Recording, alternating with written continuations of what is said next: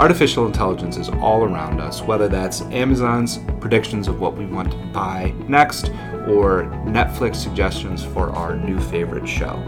There are tremendous benefits in this technology for creating better products and better organizations, but there are things we need to consider. Welcome to There's a Better Way. Each episode, Professor Arvind Chandrasekaran sits down with a prominent expert or faculty leader to discuss how business principles can provide solutions to problems we may face in our professional or personal lives. This program is brought to you by The Ohio State University Max M. Fisher College of Business. Welcome to There is a Better Way. I'm here with Professor Nate Craig, Associate Professor in the Operations and Business Analytics, and also an expert in AI, Artificial Intelligence, and Machine Learning. Welcome to the program, Nate. Thank you. It's a pleasure to be here. Great. So, Nate, one of the things that we would like to talk today is we've all heard about ChatGPT and other kind of AI tools being used in the right way and the wrong way and all. But at the core of these issues is that concept of AI and machine learning. I'm going to use AI ML from now on. Is to make better decisions. Mm-hmm. So how does that happen? Like, what is the process that goes behind the scenes that allows AI and machine learning to do better decisions? Absolutely. So I encourage a pretty simple mental model for when you're thinking about how decisions are actually made. And this is really inspired by basic economics. Mm-hmm. So we can take any decision, we can divide it into a prediction component and a valuation component. Right, so let's take a simple decision under that's affected by uncertainty, a simple wager. So let's say I come to you and I say, AC, I will give you $100 if a fair coin flip ends up on heads, $0 if a fair coin flip ends up on tails.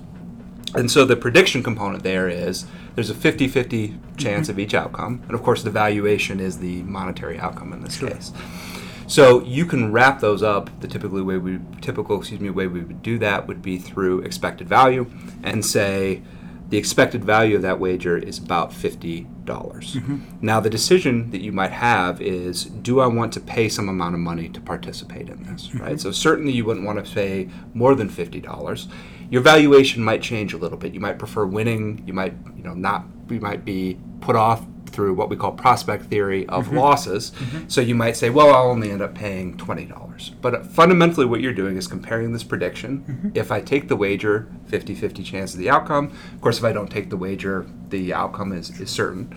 And you're combining it with these values. So this is something that we're used to doing kind of across the board. Another example that I think is a little more everyday of this is how we respond to rain forecasts. Mm-hmm. Right? So we all have essentially the same forecast sources, right? Mm-hmm. So everybody will see if there's a 0% chance of rain, people will rarely decide to carry an umbrella.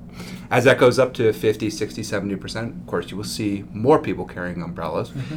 This is a case where the prediction is the same, but people's valuations are different. Right? So even in extreme cases, there are people that will say, I will under no circumstances carry an umbrella. Mm-hmm. And of course, there are people that will do the opposite in the sense of they'll tend to be prepared for even small chances.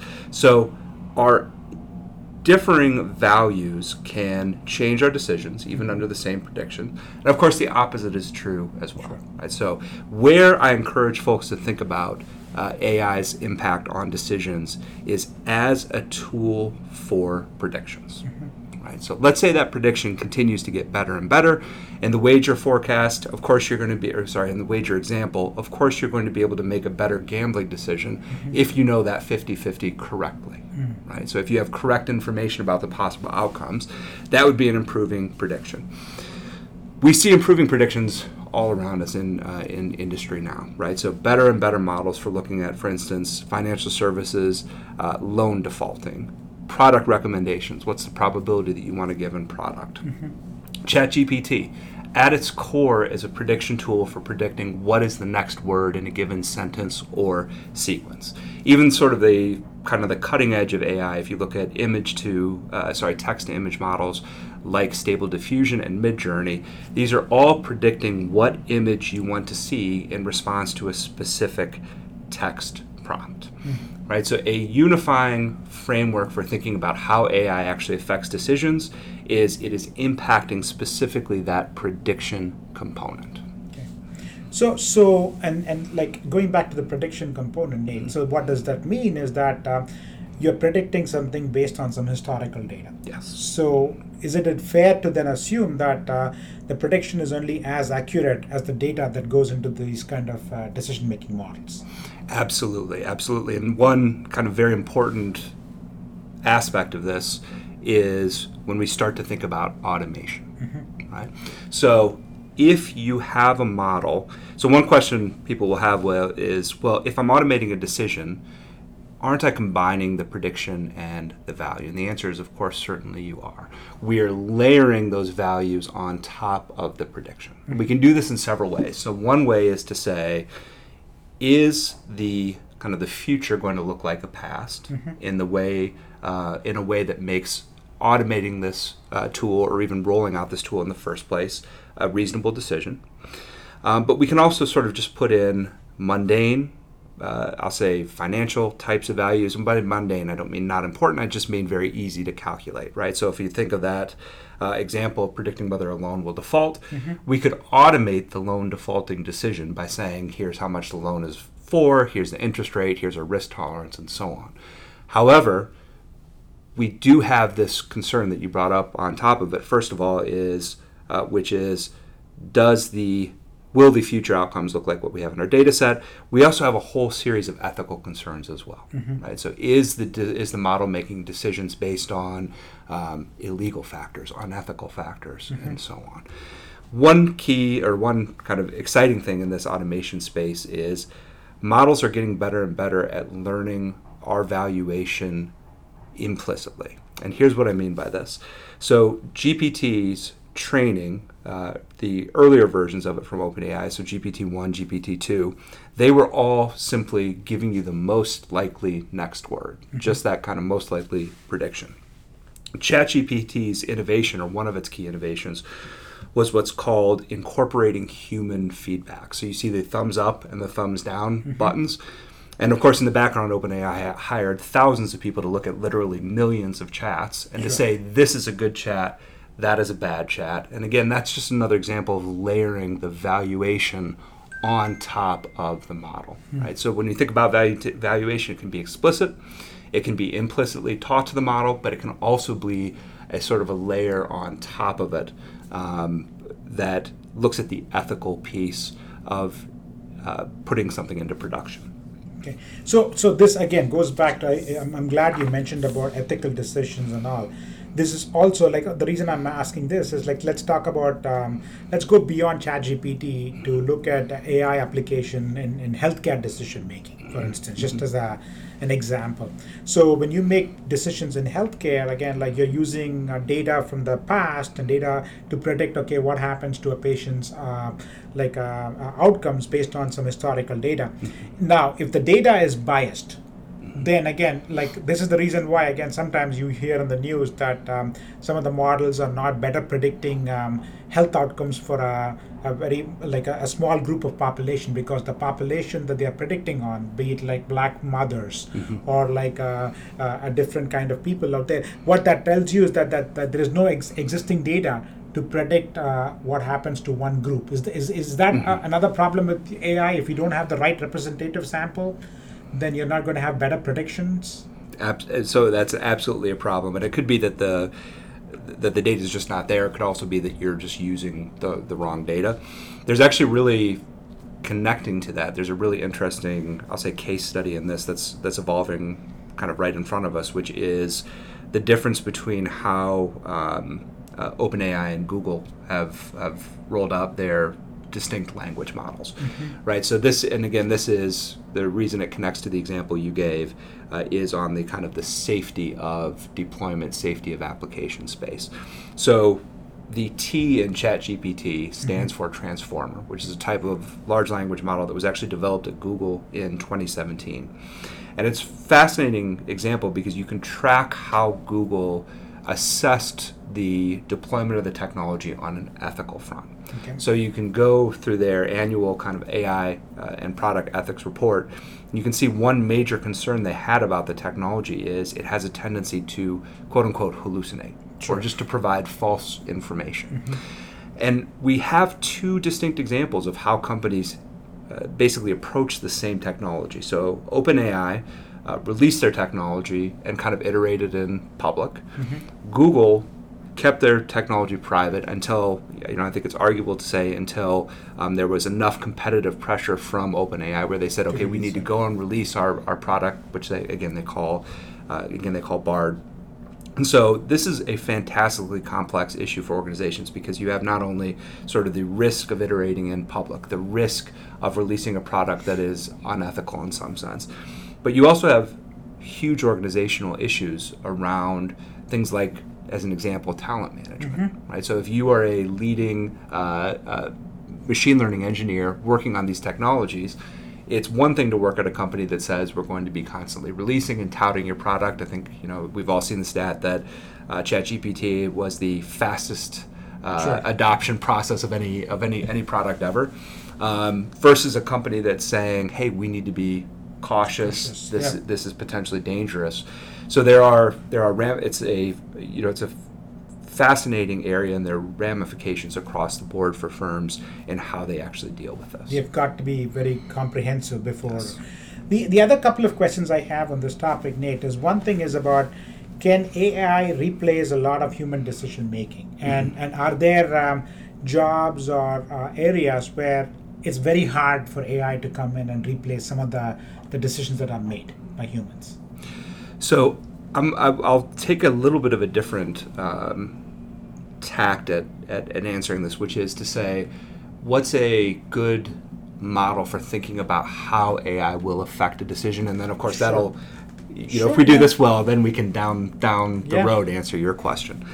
In general, so going back to our model of a decision as prediction and value, as the prediction changes, there's and I should not say just changes, I should say as the prediction improves, there's a whole spectrum of ways in which the decision and ultimately the organization can change, right? So a model that I really like using, and I'll kind of lay out this model and then I'll give you some examples that we're all familiar with, is to say, okay, what are the key tasks driven by the organization's missions? What are the key tasks that it has to perform?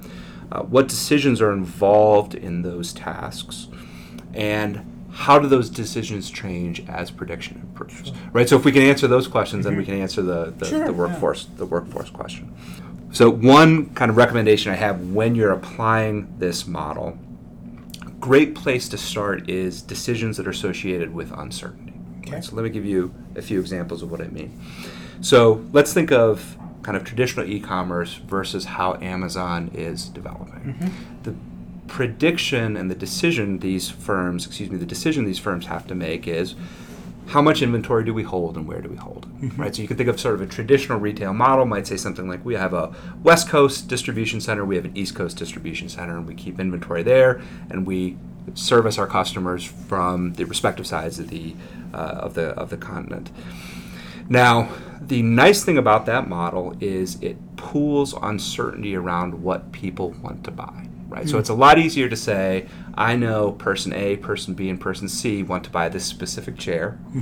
It's a lot harder to say person A wants to buy a specific chair than it is to say, I think I can sell about 50,000 of these chairs. Right? Yeah. So that was a solution. This sort of large warehouse distribution center model was a solution to this problem of, we don't know exactly who wants to buy what. So let's say you are an e-commerce firm and your prediction starts to get better and better. You could make a small change, and you can say, I'm going to use these better predictions to make better decisions about what I put in my two large warehouses. And you will see improvements. Yeah. You will have fewer cases where you don't have something that the person wants to buy. You'll have less inventory that's kind of sitting around your warehouse and needs to be discounted and so on. So that's the kind of small change that can happen when a prediction improves. Where I think you see the truly, I'll say, transformational and competitive applications of AI is when you ask, what else can we do as that prediction improves? And Amazon is a wonderful example of this in e-commerce. So the downside of this warehouse model is lead times. If you're in Maine and your distribution center is in Memphis, you place an order, I can't get that to you the same day. What Amazon has observed is we can, as we are better and better about predicting what people want to buy, we can hold the inventory closer and closer to the customer. Once we can do that, we can deliver faster and faster, right? So as that prediction, what do you want to buy dial kind of increases, Amazon has been very savvy about saying we're going to actually change the decision and our operation model to match that. And as a matter of fact, you can see a patent that they applied for, I think it was 5 or 10 years ago, now kind of shows their far sight on this issue. As that dial gets turned way up, what else might happen? Well, we might just ship you products that we think that you want, right? They call it predictive shipping. And it's reasonable, I think, to think that they will get there within some number of years. Right now, the reverse logistics costs are still a little bit too high, but they are on a path to completely transform the way they operate by asking this simple question: as my prediction gets better, how should I change the decisions that I make? Another great example is Netflix and Spotify. So if you remember when both of these firms started, they basically tried to act as a library. Netflix in some sense was kind of replacing the Blockbuster model where you kind of go around and browse and find something that you like. But they've gotten better at predicting what you want to watch, right? So now this lets them be sort of a curated experience where they say, oh, AC, this is something I think that you would like to watch or listen to. And of course, they're not stopping there, right? So as they're getting better and better, they're making their own content. As a matter of fact, it's, when you said let's speculate about where things might go in the long term, we're seeing more and more generative models. It's not unreasonable to think that some combination of generative models with next generation devices, we're all wearing more devices that are collecting biometrics. Samsung and Apple are releasing headsets.